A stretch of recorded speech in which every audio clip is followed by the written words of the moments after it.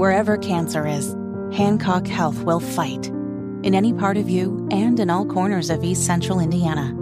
From Indianapolis to Greenfield to Knightstown and beyond. From hospital rooms to family rooms, we fight. With technology and medicine, with care backed by the wisdom of Mayo Clinic. For you, for your family, and for your future. We fight cancer here. HancockHealth.org/cancer. Hammer and Nigel. Can you believe these characters are weirdos?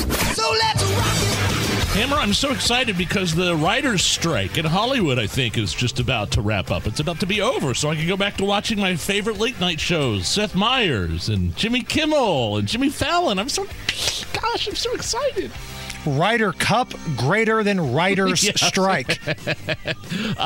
Something that's not anywhere close to wrapping up is the United Auto Workers strike. And I don't know, maybe there's some friendliness towards Ford right now happening, but I think, especially with those texts last week from the aide of the leader of the UAW that was kind of making it sound like they're here to sow some discord. They're here to cause chaos. They're not here to F around and just lay down. This might be a prolonged thing.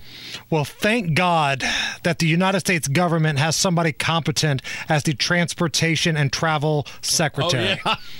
Pete Buttigieg, who's had one disaster right after the other under his watch, he did an interview with Meet the Press this past weekend, and according to now Transportation Secretary Pete, Joe Biden's going to be going out on the picket lines with the folks of the UAW. So you know me, Nige, I'm a betting man. What do you think the chances are of either Joe Biden not being strong enough to hold up the picket sign, like a frail Mr. Burns, almost like from The Simpsons, or he's out there on the line, he's marching, and he falls? Oh, he stumbles. Definitely, no question, he falls. You think he can pick up the sign, though? I think the sign will be fine, but there's at least going to be a trip or a fumble or a stumble, for sure. So Pete Buttigieg on Meet the Press, he was asked if Joe Biden supports the UAW's demand for a 4-day work week for 5 days of pay, because that's kind of one of the demands they have. They want a 40% raise, around 40%, and they want a 4-day work week. Listen to Pete Buttigieg dodge the question.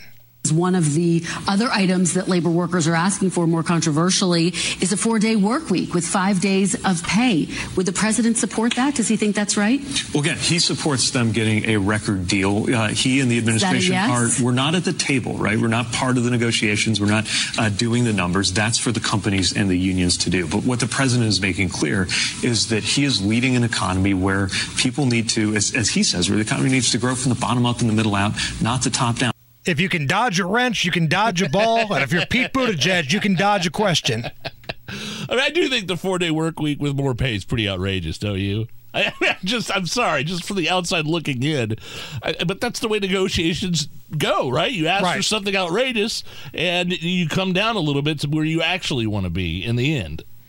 We'll see what happens. It sounds like you said earlier, Ford is at least willing to have conversations. But these text messages that got leaked also make it seem like the UAW is going to play the big three off one another and just sow more discord and havoc. And it just doesn't sound like it's going to be ending anytime soon, which will happen to cause more layoffs coming here to Indy as well pretty soon. So far, Indy has been able to dodge a lot of the layoffs and the strikes. Yeah. But if this thing plays out longer, which it looks like it's going to, Indy will definitely be in play here. I think the auto unions, they have like a fund, like a strike fund that's got $800 million plus in it. Their dues fees that they pay when they join the unions basically built up. So if all 146,000 members strike, they each get like $500 a week, which would last until next year.